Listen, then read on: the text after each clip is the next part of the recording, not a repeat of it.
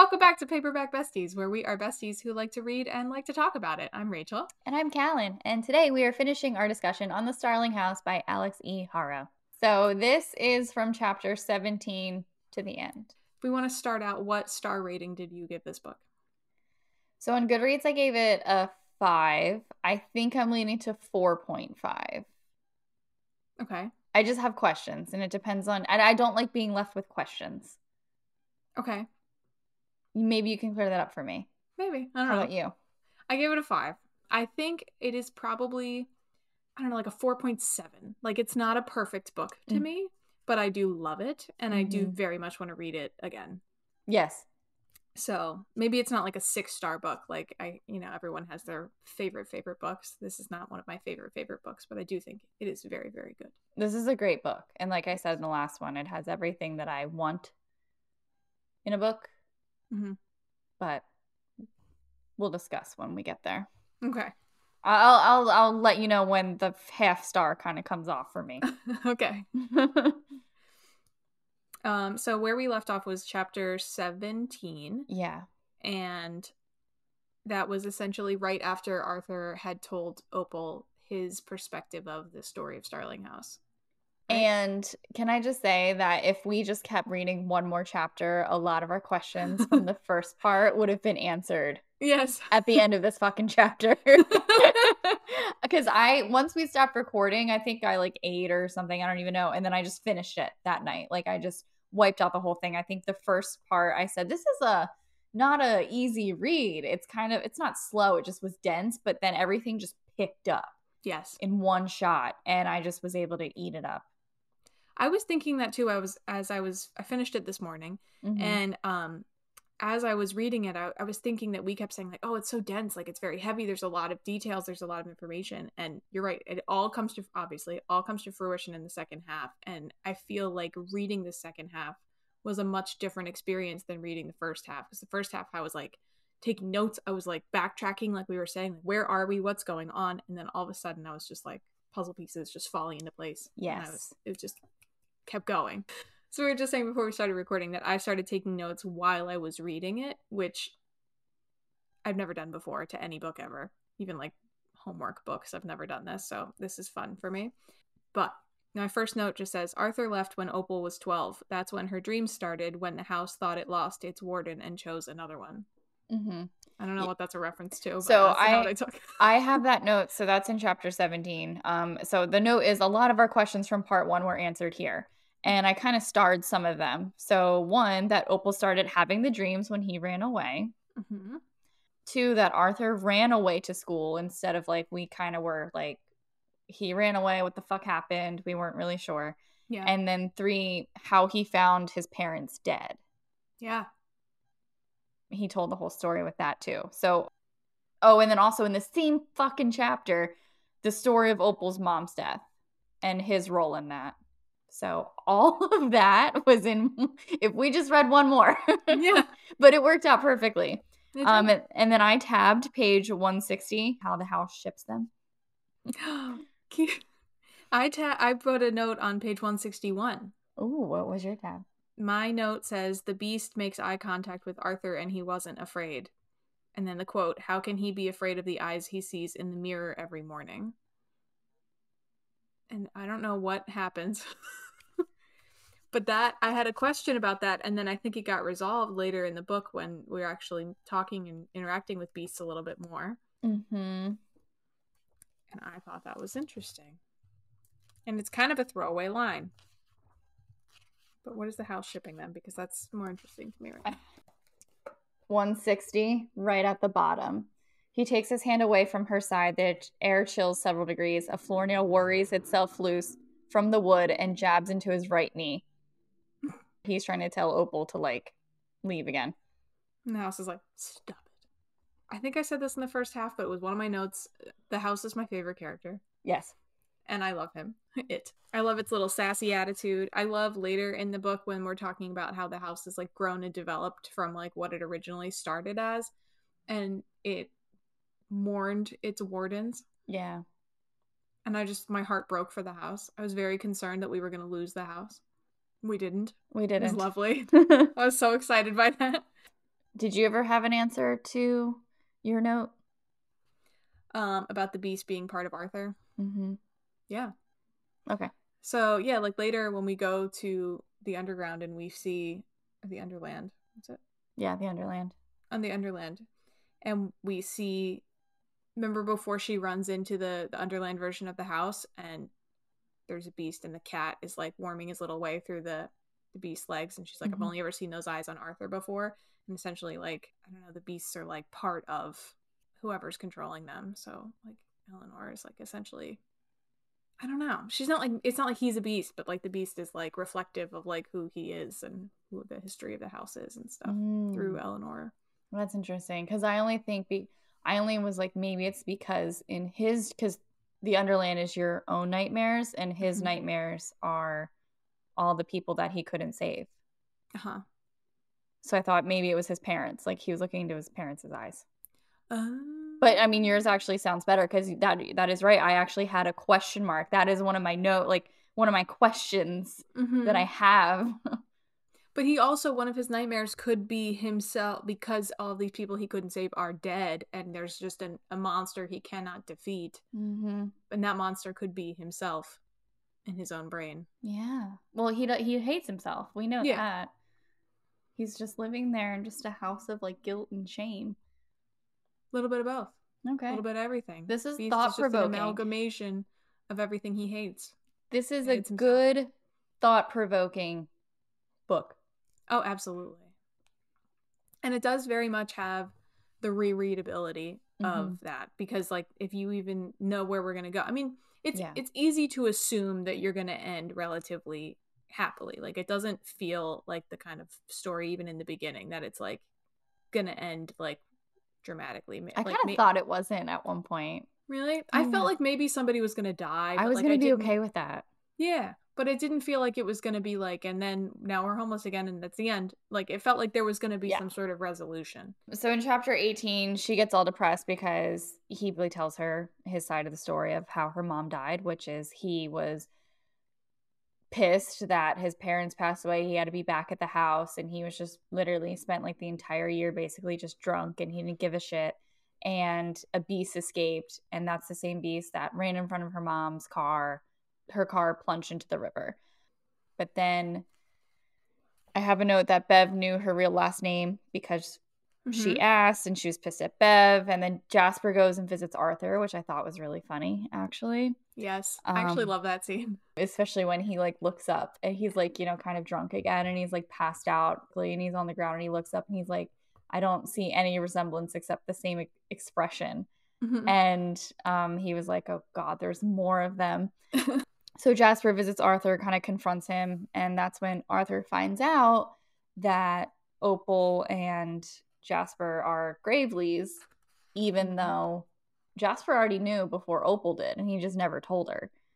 These two siblings have a lot of miscommunication going on. Yeah. Yeah. I don't enjoy that aspect of their relationship. I understand why they both don't tell each other things, because they both think they're doing the right thing and not stressing the other person out. But I feel like if we just talked about it, I feel like we'd be a lot less stressed if we both just talked about why we feel like we're stressing out our siblings. Granted, one of them is 26, who had to grow up way before her time, so she's incredibly immature in that sense, and the other one is 16. Yeah. Who was raised by someone 10 years older than him his entire life, so. Later, when he makes the comment about how he doesn't remember what mom looks like, when he just like pictures his mom, he pictures her. Yeah. So sweet. That was the only time they had like an actual conversation. That's true.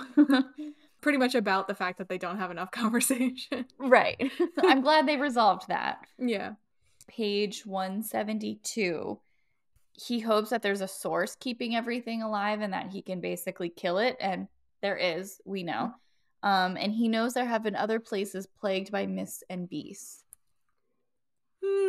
They kind of touch on that a little in the first part, I think. I didn't have the energy to try to dig through the book to figure out where they mentioned that before. But that's interesting to me that there's other places in the world. And then even Elizabeth Bain at some point later on says how that there's other places. Was it Elizabeth Bain? It must have been. That there's other places, but oh yeah, when she called Arthur, there's other places like this, but Starling House is the most active. I don't know. I'd like to know more about those other places. It wasn't needed for the book. It wouldn't have added anything. I'm just nosy. Well, I think they say something about the rivers Mm-hmm. and how this is like the 6th river Mm-hmm. from the Metamorphoses. Anyway. So chapter 19, she goes back to work at Tractor Supply for a hot second, and she has a conversation with Charlotte. Charlotte is getting her master's. She wants her to move with her potentially, but this is when she kind of starts having a crisis about home and Eden being home and what the fuck home is and family, and how I just like how Charlotte says home is wherever you are loved, and that kind of one line sticks with Opal for the rest of the book because it comes up every so often. Yeah. And it's especially cute considering what we now know about Charlotte. Yeah. Because she, I think at some point Opal's like, well, why are you here? Like, you didn't grow up here. You just found this town. Like, why do you stick around here kind of thing? Well, we find out it's because she is loved there, and that's where her partner is, which I think is special. I had a note about their relationship that we find out later. But essentially, once we find out that Charlotte and Bev are dating, is that I said, I don't know if I completely missed this. Like, if there was any, like, clues dropped that I just completely missed. But if I did, it's just clever writing. Or if I didn't miss any clues and there were no clues, it's clever writing because Opal didn't have any clue. Right. And Opal's the one telling the story. So if she didn't have any clue, then we never did. I think the only thing is, and I might be 100% wrong, but I believe that Charlotte would drop her library holds off at the motel. Yeah, and there was a scene where they were bickering. Yeah. But I feel like one of my like extensions of my notes, I said, I feel like it seems like the kind of thing that would have bigger clues on a reread. And I kind of want to reread the scene where they are bickering. I think that like the library holds thing is a big thing in like the only clue that when you reread it, it might make sense that like Charlotte would always drop her holds off at the library, not because she was like doing Opal a solid, but because she was actually just going to go see Bev, which makes sense. But it's like, oh, might as well bring these. And then I think when in this chapter, when Opal goes to visit Charlotte or whatever happened here, and they kind of get in that little, they kind of got in a little bit of an argument, kind of. Charlotte asks Opal to like, hey, would you know, totally move with me? But in the beginning, I think things kind of go a little bit cold because I believe Opal's like, oh, like you haven't brought any holds recently or something. And then Charlotte responded something like, well, I'm sorry I didn't get my paycheck from you or something. And I think at that point, maybe Bev and Charlotte were fighting just because Charlotte was talking about leaving. Oh, and I think they hinted to that later on when you find out that they're a couple. And so obviously she wasn't bringing her holds because she wasn't visiting Bev at the motel. Yeah. So I think that's it. I didn't pick up on that. But before that, like, Opal was just like, oh, she's not bringing my books. Because she's not focused on what Bev and Charlotte are doing together. Because for her, they are just people who know each other. Separate people who live in a small town, I do like Opal's, I don't like, but I do, Opal's little, like, depression cloud that she goes into for a period of time. And seeing her thoughts narrate through that. And essentially how she convinces herself, I guess later, but she convinces herself that, like, it's actually not Arthur's fault. I enjoy that because it's very clearly not actually Arthur's fault. Yeah, she matures a lot within those few chapters. Because, like, how many other books or whatever would do this where the character is just punishing the other character forever for something that they did when they were a literal child? Like, that happens in stories all the time. And, like, as a reader, I would always be the person that's like, it's not his fault, or, you know what I mean? Like, kind of shaking your shoulders. And she does that for herself, which I enjoy. Gives her points. And then also we get to read about other things instead of just essentially a miscommunication trope between the two love interests where they're just bickering or the miscommunication is between siblings, which fine because it's a side story. So then in 20, she's kind of coming out of her depression a little bit. Bev admits that she did let them stay there. She was like, do you really think that I let you guys stay here all these years because I lost a bet? Like, no, we touched on that in part 1. We find out that Arthur paid off Jasper's school tuition because he doesn't want her to come back. And then she goes and visits Jasper during her lunch break. Jasper has the rest of Arthur's version of the history of Starling House and the second half of Arthur's mom's letter. Mm-hmm. And from that, we realize that Arthur isn't stuck there, and you can choose if you're the warden or not. And the thing about the blood oath. And the blood oath thing, yeah. Yep. Which further ties into my thing about the blood on the gate. Yes. And the sharing blood with him. And I made a note on that, and I said, I love that this story is being read aloud with side commentary. I love that too, and I read that. I was like, Rachel's gonna love this too. This is what we might call a pattern. I said, nobody ever found their bodies, but according to your boyfriend's notes, ow, Jesus, it's called a joke. They have headstones side by side. Yeah. I was actually like, that made me really like Jasper even more. Yeah. Very 16-year-old boy. Mm-hmm. I like his storyline. Like, I like where he ends up. Me too. For a while, I was like kind of sketched, but yeah, it got resolved very well. I had a question about, the blood oath, because we know she kind of takes one. She started seeing the beast after they like their bloody hands from part 1 touched. Yeah. And like, what did that have to do with anything else? I don't know. So it was like in their fight scene right where we left off before, is that she can see that he's fighting something, but she can't see what it is until they share essentially blood, and then she can see them. But I think that may have just been like a moment of like accessing his wardenness. I don't know if that makes any sense. Okay. But like it's essentially like she can, I don't know, she can like see what he's seeing because she's like accessing his blood. I don't know if that makes any sense, but it did make sense to me, like in my brain, where they like shared that connection, and now she can see it. Yeah, but she's not connected to the house. She's connected to Arthur. She's just connected to the beast. Because like once she actually does share the blood oath with the house and becomes the warden, she has like that, like the connection or the feeling of the house, and she can like feel the gates and feel the ground, and she knows when people are there and stuff. But which I thought was really cool. Yes, but she doesn't have that in that moment with Arthur. I think it's just like the beast. It's almost like a key way of like letting her in to what Arthur is experiencing or seeing. I don't know. It made sense, but now that I'm saying it, I'm like, it doesn't actually make sense, but it did to me. and that's like, that's the thing. It's like, I have questions, and it's not in a bad way. It's just that's what's keeping the 0.5 off. So in the rest of chapter 21, we realize that Jasper has the dreams too. Yes, you're not the only homeless kid in this town. And also, we should probably talk to our siblings. If you're in a life or death situation, exclusively with your sibling, like these people seem to always be in. Yeah, maybe just talk to them about it. Yeah. We punch Elizabeth in the face. Right. She shows up at Tractor Supply, threatens, God damn it, Opal, and Opal punches her. Good. You know what I realized? From here on, basically the rest of this book takes place within 24 hours. So shit really picked up. It's been a hard 24 hours for Opal, and it really bothered me that she hasn't showered. Yes, I was very concerned with the showering timeline. Yeah. I don't know, because there is a period of time where we don't see her. So I really hope that she took a shower and then went over there, because then she... Where would she have showered though? Doesn't Charlotte say come back to my place kind of thing? Oh, does she? But I don't know, because then she's like, no, I have to wait for Arthur.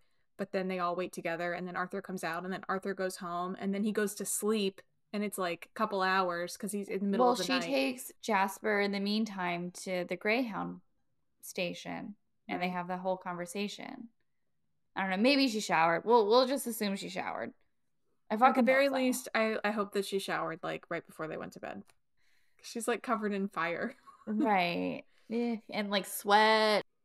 Yeah, so thankfully she punches Elizabeth Bain because she's driving me fucking crazy, but that doesn't end anytime soon. I have a note on 198, but that is essentially where she makes the decision that it's not actually Arthur's fault. And that was my note, that I was like, I would really hate it if we were just mad at him this entire time for something that he clearly regrets and did not intentionally do.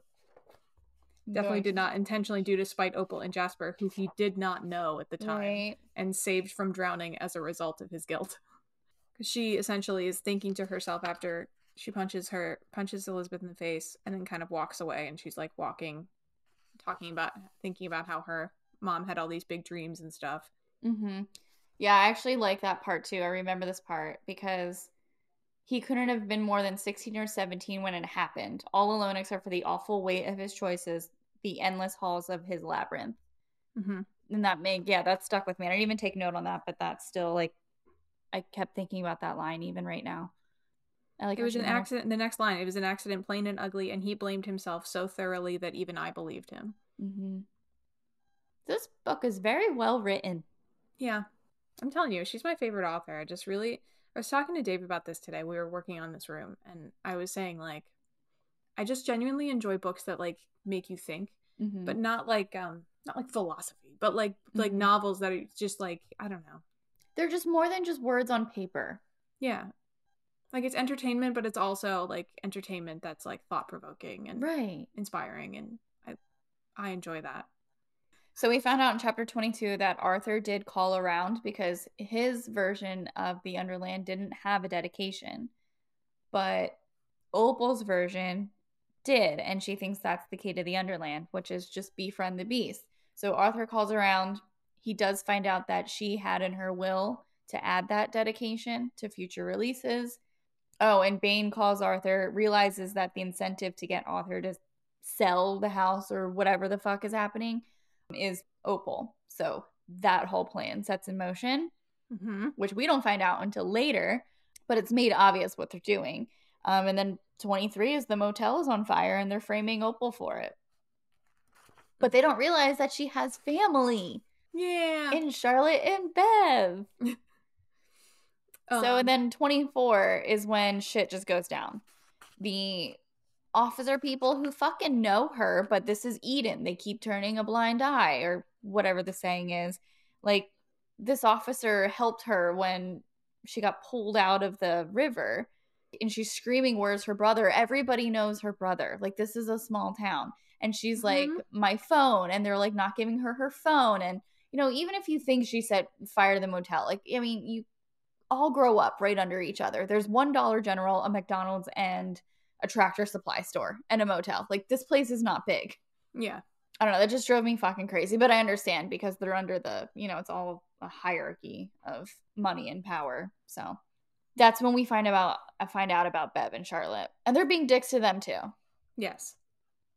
This guy just seems like a dick. And apparently, I mean, obviously, but like, apparently even like the actual cops think he's a dick because they like he doesn't even drive a cop car. He drives like his own car. Yeah.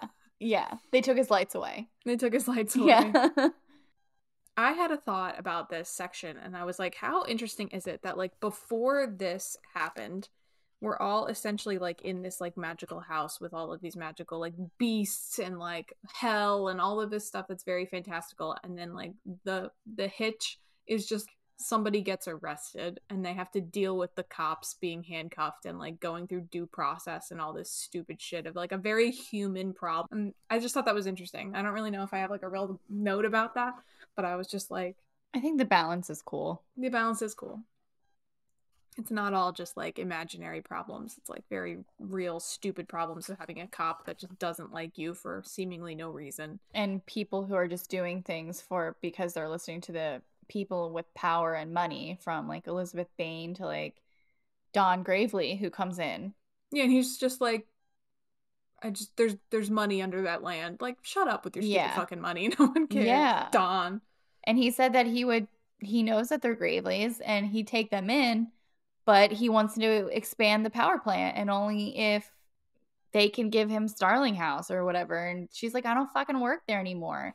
And I think even though they're like villains, and I love villains, and these people are not good villains. These are not villains I like, but I do like how they masterminded everything. I appreciate that.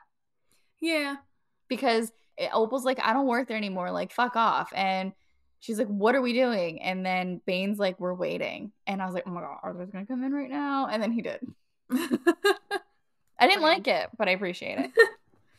He like barged in like fucking Bruce Wayne. Bev called him a scarecrow. And that's why he's not my book boyfriend. I'm not attracted to the scarecrows. We also find out from Dawn that the family fortune actually belonged to her mom. But he burned the will, and then it just so happened that the beast kind of came out and killed her. Right at the same time. I will say that bumped me a little bit. One of the things, the book I just read before this that I gave 1 star to and really did not enjoy, my big problem with it was that the main character would be like asking a question, and then anyone would just be like, oh, here's my plan, and they would just like spill absolutely everything. But I don't think he didn't really do here's my plan, but he did like out of nowhere pretty much just like confess to a crime. That's like a pretty big plot point. And it bumped me just a little bit. I was like, I don't think that he would say that in this situation. I feel like I was like, oh, I burned the will myself, and I was like, you wouldn't say that. Yeah, maybe he was just trying to intimidate and threaten. Maybe I don't know. And maybe he just like didn't really believe that she had any power or authority whatsoever, so it just didn't really matter. Right, what she knew. Right. That's only because I was spurned by the last book did I notice that. That makes sense. That kind of closes out that chapter. Her and Bev and Charlotte wait for Arthur because they really didn't give a shit about her anymore because they had Arthur there. He comes out and he's just like, don't worry, whatever, leave, go, as he's said this entire book. And then that's when he hands her his wallet. Oh, God. He hands her his wallet. He's like, get you and Jasper out. And she's like, okay, I will. And she basically says, like, my lie is very convincing, because he looks a little bit relieved. And then she goes and finally gets a hold of Jasper. He does react like a very 16-year-old boy. And that's when she basically tells him that she got him into that private boarding school. And he's like, well, I'm going to college instead. That whole thing plays out. They have a communication about their miscommunication. And she gets him on the bus and she's like, you gotta get the fuck out and use this money, get an apartment before school starts, and go there. And he does, which I appreciate. Right. I thought he was going to be like a little whiny dick about it, but he wasn't. He did. There was like a throwaway moment earlier when she had contacted, what is his friend's name? Logan. There was a moment when Logan said something about like, oh, he has that interview, and it was kind of a throwaway line, but I think we were led to believe that it was a Gravely Power interview, like with the power plant. And I think maybe she makes a note of it too, and she's like, oh my God, maybe I missed something, maybe they got back in touch with him. And I was worried. I was very concerned that he was like resigned to just do work at this terrible place and probably poison his lungs. But not, it was his college interview. Yeah, because really the whole time he was at the library, the reason why they couldn't get a hold of him is because he turned his ringer off because he was meeting with like the counselor or something. Yeah. Academic advisor. Yeah. That's good really for special. him. Good for him. And she convinces him because he's like, oh, I'm going to go into business so I can make some money and support you. And she's like, please don't do that. Do art, do video, do anything. You're good at it. It's what you enjoy. And I like that too. I really liked that too. More of those conversations in real life need to be had. Anyway, they have sex in the doorway. Yeah. I'm sure the house appreciated that. In the doorway, right? I wasn't messing around. Like I No, it was like okay. It was the doorway. Okay. My brain is like the little foyer. Like you like walk in, there's one of those round tables with nothing on it for no reason, and they're just like between the round table and the door. Yeah, they're on a rug. I know that. They're on like the welcome mat. Actually, very sweet, and I liked that it was like it was a moment, but it was also like a very sweet moment that the two of them are finally like actually being emotional. Yeah, and they're letting themselves have that happiness because these are, I think, at some point, I don't remember. I think she's the one who mentioned, or maybe he is, or I don't fucking know. They're like they're both very similar in the sense that they've kind of given their life to support other people, or like Opal supporting Jasper and doing everything she can to support Jasper, and Arthur doing everything that he can to make sure that he's the last warden of the Starling House. Like they've given their lives and happiness up and all their wants and dreams and goals for something other than themselves. So it's a moment where they kind of both have that time together where they put themselves first. It was a very fade to black moment, but that was fine. I don't care. So it worked. It was a little bit in there, you know. Yeah. Not everything has to be like dirty smut. This is true. It would feel very out of place. It would. I think. And then in that afterwards, they're like laying together. And because she's held up against his body, she somehow remembers from when she was 15, him pulling her out of the river because his arms felt very similar. Yeah, that feels like a little bit of a stretch, but the only thought I just had, do you have a note? No, it's magical and mystical, so sure it Yeah. works. But I would really hope that his physique has changed in 10 years. Well, my only thought is that she often, like earlier in the book, when she has like these very vivid dreams, will like remember being held by somebody mysterious, and then she's Feeling like, warmth in the cold. yeah. Mm-hmm. And so she always thought it was like this big mystery, or she just imagined it or something. But now she's actually, she might be like Yeah. having that dream and then realize, like, she kind of like half wakes up and she's like, oh my God. Yeah. You know, and now that she knows that he was essentially present, Yeah. it pieces together a little bit easier, but it is a little bit of a stretch to be like, oh yeah, let me remember this from 11 years ago, this person holding me. Well, the nurses always told her it was like shock. But also, that's a really big moment for Opal because she always thought that and this was a recurring throughout the entire book, she always blamed herself because she always thought that she let go of her mom's arm. Kind of like, oh, save yourself kind of way. But she realized because he was pulling her out and he said, you were stuck on something. I had a little bit hard time. She realizes that wasn't her being stuck on something. That was her holding her mom's hand. And because he pulled her, she let go. And she always thought it was her. Like, she always thought that she was a bad person for doing that. But really it was because, like, he was helping her out. Yeah. So that was a good moment for Opal to kind of relieve herself of that guilt. Yeah. And then have sex again.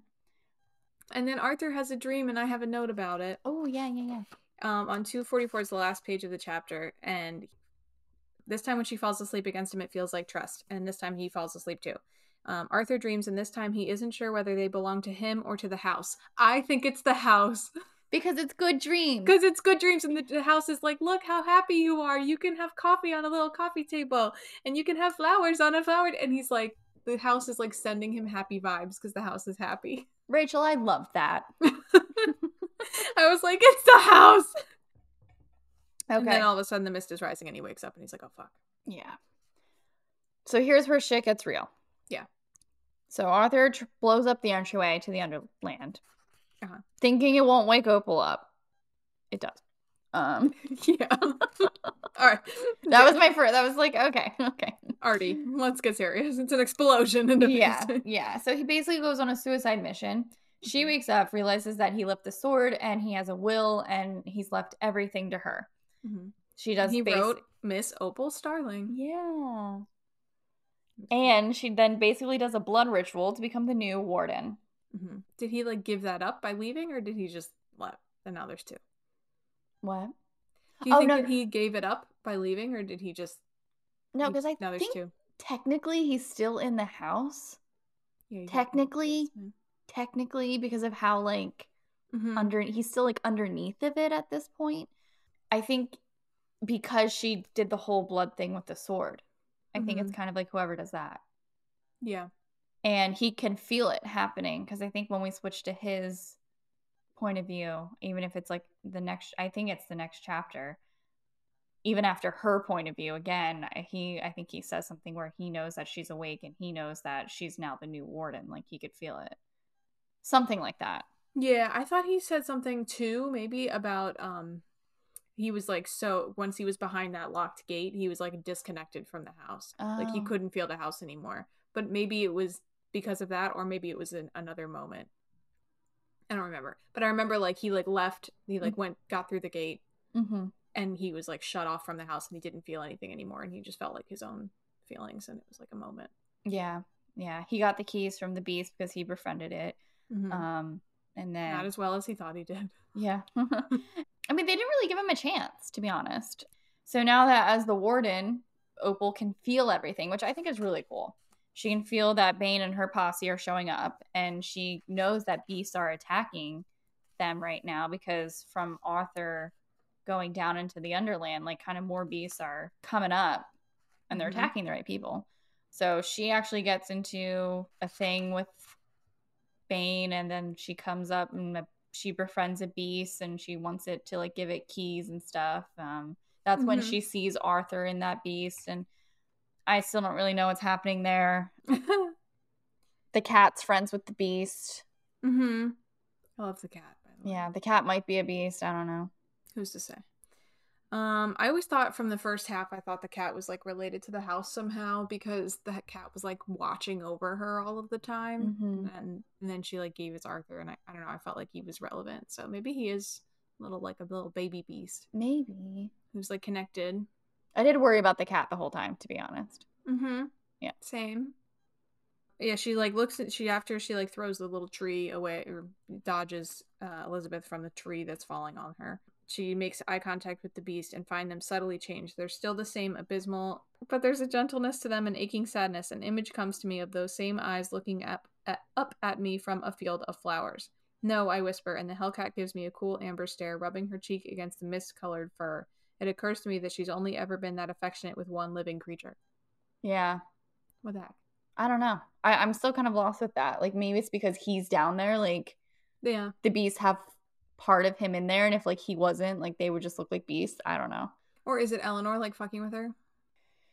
So she has no way in because Arthur blew it up, and then he got the key from the beast and locked the door behind him. So she's like, all right, there's another way. And then she just goes and fucking jumps off the bridge. Uh-huh. All right. So then in chapter 29, she like goes to the old mine. She like rips off like the boards, and she's like essentially digging her way down into the Underland. Yeah, it's the little mine shaft that little boy died in. Yeah. And it was like blocked over and buried over by vines and stuff over the past, however long, many years that was. Yeah. Since he died in there. And I'm assuming this is the mine that Nathaniel was digging. Mm-hmm. Yes, it was. And this scene gave me the jeebies and I didn't like it. Like, I liked it because it was clearly very well written because I was getting physically uncomfortable reading. And she's barefoot. Mm-hmm. And has no flashlight. Mm-hmm. No phone flashlight. Right. And I'm like, how is she doing this? Scary. And at some point she had to like crawl because it was like only as wide as her shoulders. And I was like, oh no, that's so scary. So I like how she kind of finds this entrance, and when she gets there, she sees a river, but she sees like a staircase and a door. And that staircase is familiar. So I really like how it's like, okay, like that, I don't know, that just made total sense to me, where it's like, okay, there's all this happening where she's got to like kind of dig her way down. I don't know. That part kind of lost me a little bit, but it all made sense because of everything with Nathaniel. I think that was all really well written because it all kind of tied together. And then also you see how the house connects to everything. So there's a river under there, and then there's the dreamland corpses of Arthur and Eleanor. Did you catch the thing about the wisteria and like the vines from that are wrapping around the house have their roots in the river, and like that's why the house has like magical dreams associated with it? Oh, really?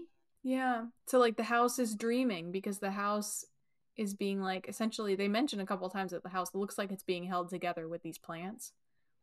The plants are like drinking the water of the dream place, and then the house is dreaming. So that's how it's magical? Things. Yeah. Oh, that's one of my questions. I was like, well, so how's the house magical? Because it's drinking dream water. Oh, I only caught how people say that wisteria really only grows on the riverbank, and this house isn't on a riverbank. So I was like, oh, the wisteria roots. Oh, they're from the river down here. Yeah. Okay. And then like I was, oh. I don't know if it was in this moment that we said the thing, but she said something later about like how the house is dreaming of house things, of like having happy people who live inside of it and like taking care of it and stuff. Oh. Yeah, I know.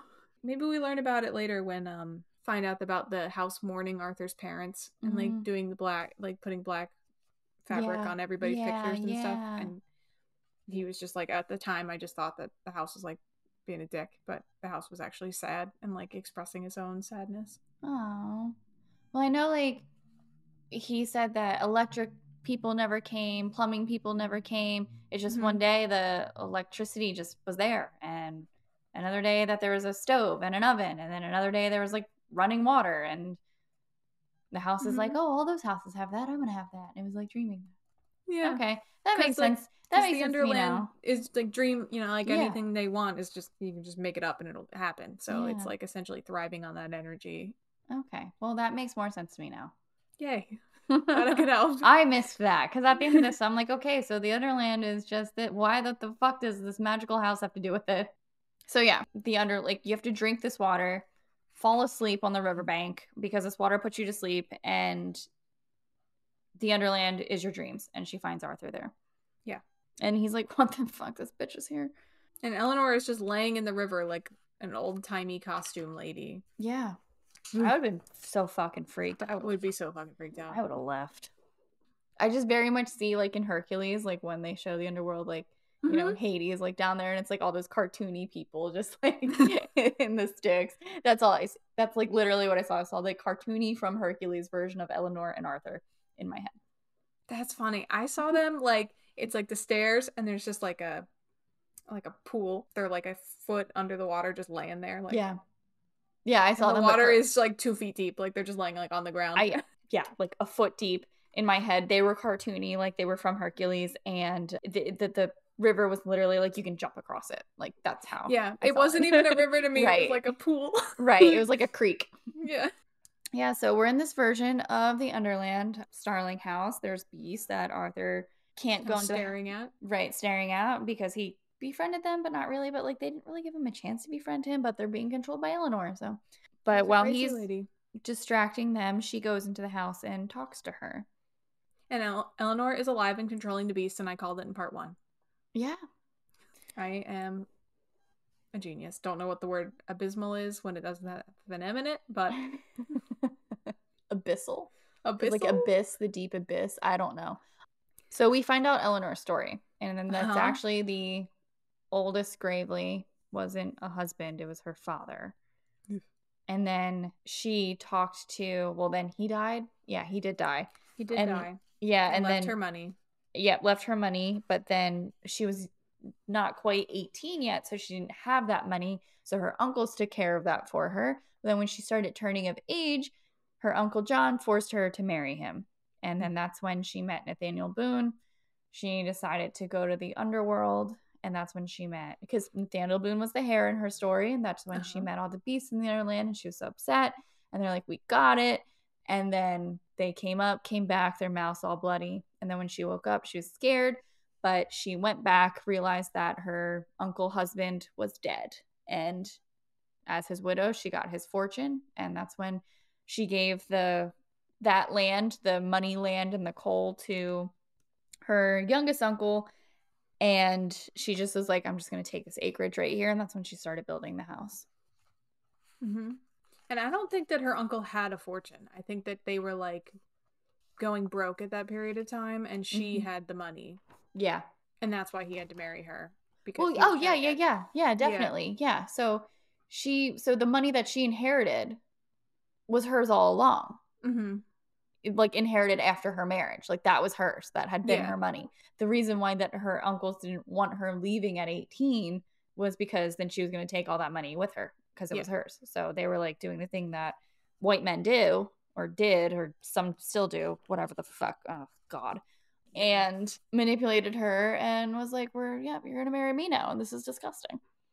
Mm-hmm. And also they have a very human, like, villain arc of just being after, like, money and power. Yeah. The villain of the story is the money and the power. Yep. It's like the same thing with keeping slaves even after emancipation. Same thing with making your niece marry you.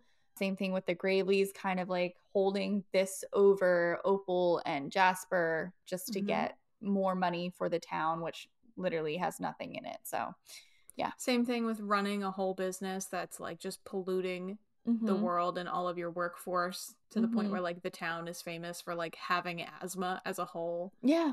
Just because you're making money. Yeah. And they probably don't even offer health insurance. They definitely don't.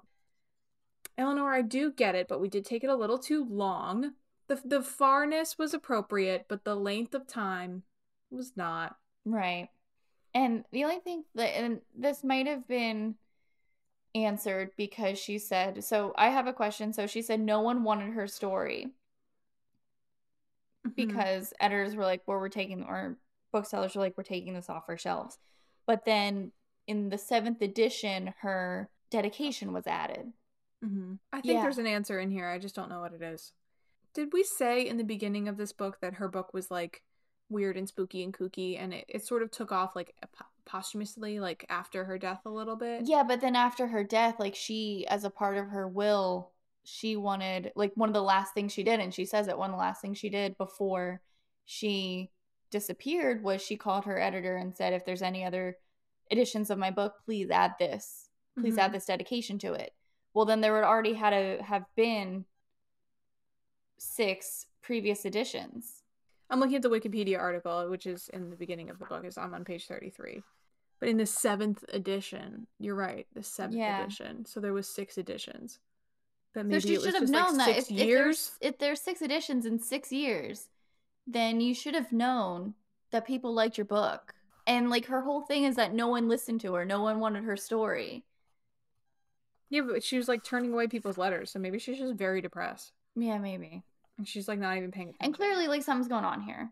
She's not all there. Right. Because she spent a lot of time alone, I'll say that. Traumatic childhood, yeah. And all of her correspondence was returned unopened. Yeah, she probably just shut herself away and didn't even pay attention to the fact. Because she like got all this money too. Mm-hmm. Because like I'm assuming that's how Arthur has all this money, because he didn't do anything.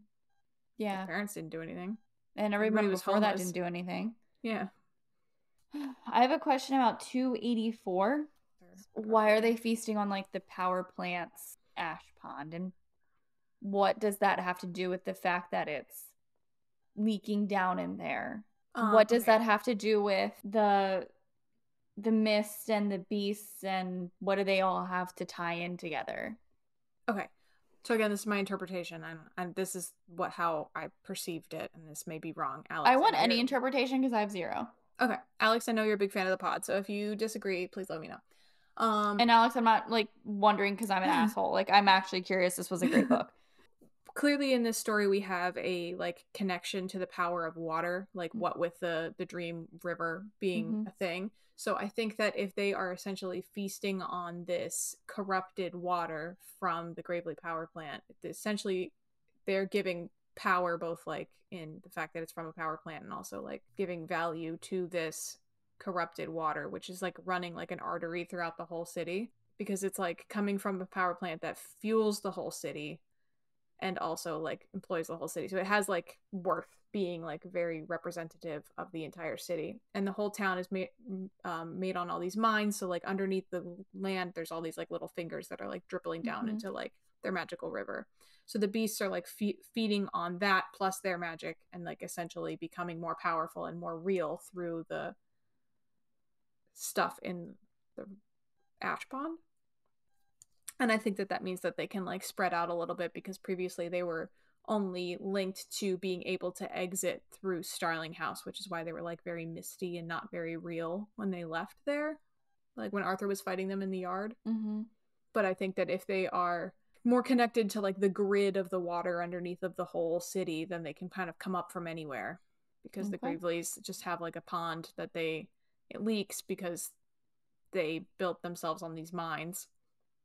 And they put another thing they carelessly threw away, like all these people and all this money and all this like whatever. They just carelessly like dumped it, and it's like sort of leading to their own demise. Does that make any sense? A little bit, yeah. Okay. Okay.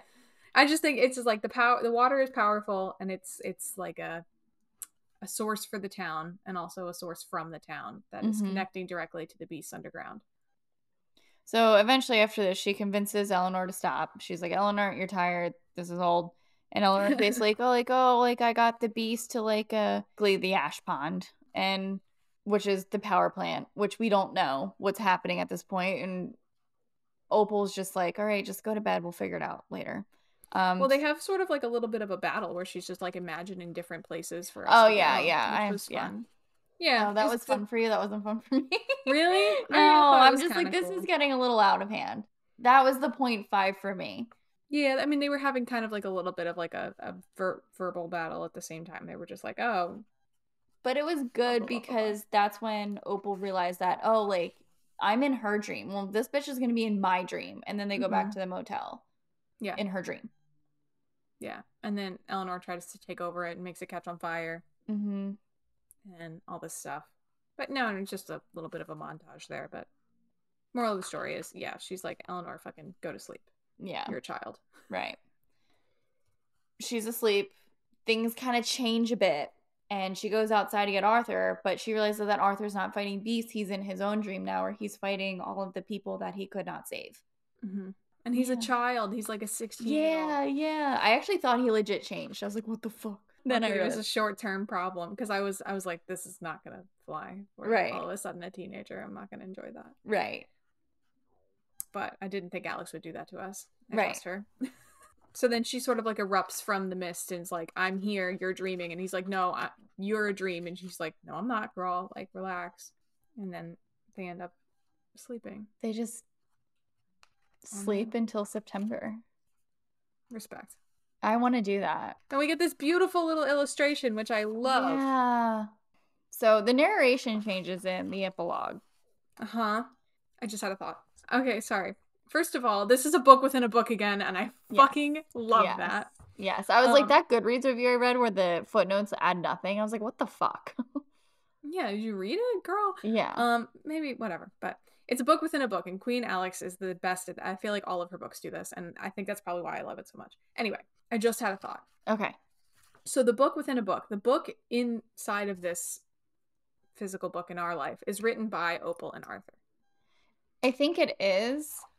Because something I just caught before we, like literally 15 minutes before we came on, in the bibliography, which I also did not fucking realize until today. Yeah, it's like part of it. Also, did you read this stuff past the acknowledgments? Because there's like a second epilogue. Okay, friends, next time you want to stay up to finish a book, don't. Go to bed. The top bibliography right here is Starling's, Starling House recordings of incidents from the private collection of Opal and Arthur Starling. Yeah. Yeah, so I just noticed that today. It's the house. So, yeah, I think it's them writing it, but I also really loved how some people said the motel owner even went up to the Starling place and rattled the gates, hollering, but no one answered. She kicked the groceries that were piled at the end of the drive, spraying curdled milk across the road, and left.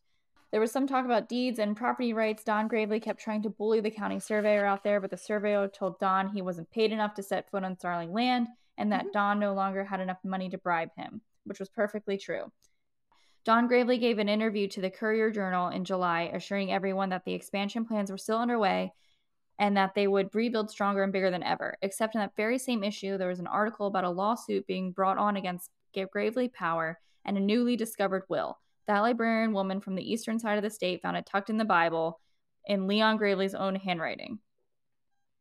And then I think some part later it said something about that damn librarian again. Yeah, it's like towards the end of the epilogue, and I don't remember what it was. Yeah, but I think, so did Opal actually inherit all of that money? Mm-hmm. Okay, that's what I thought. Because people, when they actually did show up, like months later, which I guess they both drank enough that they actually fell asleep for a few months. Probably. Yeah, okay. I would believe that. Yeah, that's what I thought too. They kept like making changes to the house or something, and everyone's like, I guess they have money to spend. And then they find out essentially like that they're writing a book. Mm-hmm. Yeah, they're making updates to the house, and like they must have money to burn. People aren't entirely clear on where it all came from. All they know is that Starling House would not rot away after all. Few of the theories are perfectly true, but none of them are the whole truth. Most people conclude that they're writing a book. The hairdresser heard it was a romance. The old meter man is hoping for horror. A member of the Historical Society claims it's a history of the town, and one of their very own founding members is a fact-checking in it in the form of footnotes and a bibliography. Mm-hmm. I did catch that part. Which is fun because it's all three of those things. Yeah, I know, and I caught that part too. I was like, oh, it's everything. Whatever it is, it must be illustrated. It is. Mm-hmm. Several people have seen the young man on the banks of the Mud River, so obviously it's written, like the illustrations are by a human being, but it's fun that in the book they're like canonically by Arthur. And that's why this is such a great book. But the last line of the book, there are still dreams sometimes. You should be afraid. There are stories about this house, and you've heard all of them, but in the dream you don't hesitate. In the dream you're home. And I thought that was really cute, especially coming from the theory that Opal and Arthur are writing this. And I think, because we had a question before about how Opal's narration is written in I statements and Arthur's is written in third person, but we also just talked about how Arthur hates himself. So he distances himself from himself in writing a story, and he can write about himself like a character, and she writes about herself like an I, and in the epilogue they collectively write about them both from a distance. And I thought that was cute. That is cute. And then in the post-epilogue, which I have never fucking read. That's okay. It's like a little bit of a throwaway. It says 7 years later. What? Yeah. Where? Past the acknowledgments. There's nothing past the acknowledgments. What? Is it a Barnes & Noble edition thing? Oh, shitballs. I got this at Target because my Barnes didn't have it. Wait. There's a post-epilogue. Can you read it to me? Yeah. It's a couple pages, but I can read the whole thing to you. Okay, just send me pictures. I'll send you pictures. But essentially what it is, it's like told from the perspective of this girl named Virtue, who is essentially a runaway from home. And she's in her dad's truck and she is running away and she hates her home and she's lost. And she crashes the car outside of Starling House. But it's told like she doesn't, Opal's not named or anybody, but like, it's like a weird woman with red hair walks out. Sinkholes are a real problem back here. Like, shit happens. Like, are you hungry? And then she's like, oh no, I'm fine. Thank you. And then Opal goes, not bad, but talk slower and don't blink. Like, you're a bad liar kind of thing. Oh. And then she essentially says like, oh, I'm going back to my house, which is only a little bit that way. If you want to follow me, like, if not, I'm going to leave, there'll be food and some supplies for you outside of the gate. And so the girl like waits and kind of watches her walk away. And then she goes back and outside the gates, there's like a backpack with like a bunch of peanut butter jars and jelly jars and a loaf of bread and like a wallet full of 20s. And then she's kind of like hiding and she sees like Opal walk behind the gate and then says something to no one. And she's like, if she ever comes back, let her in. No stupid bloodshed, okay? To the house. And then Arthur is essentially like, maybe we should give her the Chevy. And she's like, no, you gave me the Chevy, jackass. Anyway, I think she's done with trucks. The man asks, how old was she? Maybe 16, an infant, basically. And then they're both like, they're just like having like cute little banter, like they've been together for a long time. And they're both talking about kids. And then they walk away. And it's cute. They're basically like, oh, should we ask her to stay kind of thing? And they're like, look, like we keep discovering all these guest rooms. And you made Jasper's 6 little cousins live with us for the entire summer. I know we keep finding new guest rooms, but the last one had 3 bunk beds in it, and I think that means the house is hitting its limit. Because I guess his dad's nephews and stuff. Oh, okay. But then they kind of just like walk away hand in hand, and there's a note in the bag that says you can catch a Greyhound at the Waffle House. On the back it says you can always come back, just follow the Starlings. Oh, cute.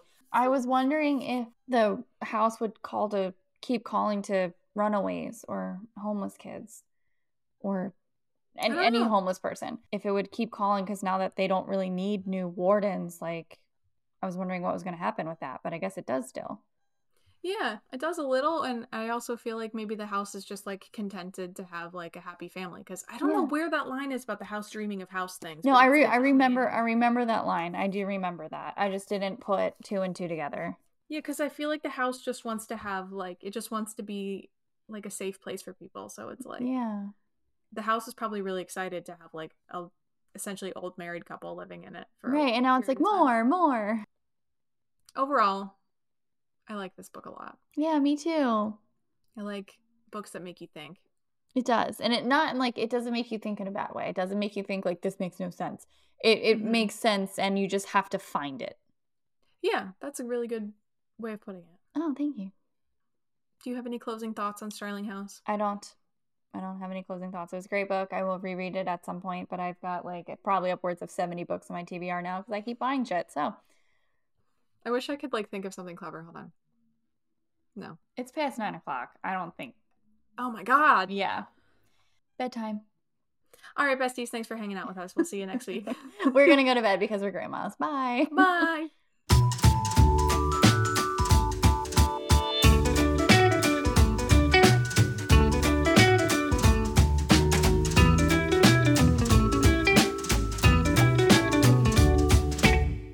All right, besties. Thanks for hanging out with us. Don't forget to subscribe and give us a 5-star rating and review wherever you listen to your podcasts. And we will see you Monday with another episode. Bye. Bye.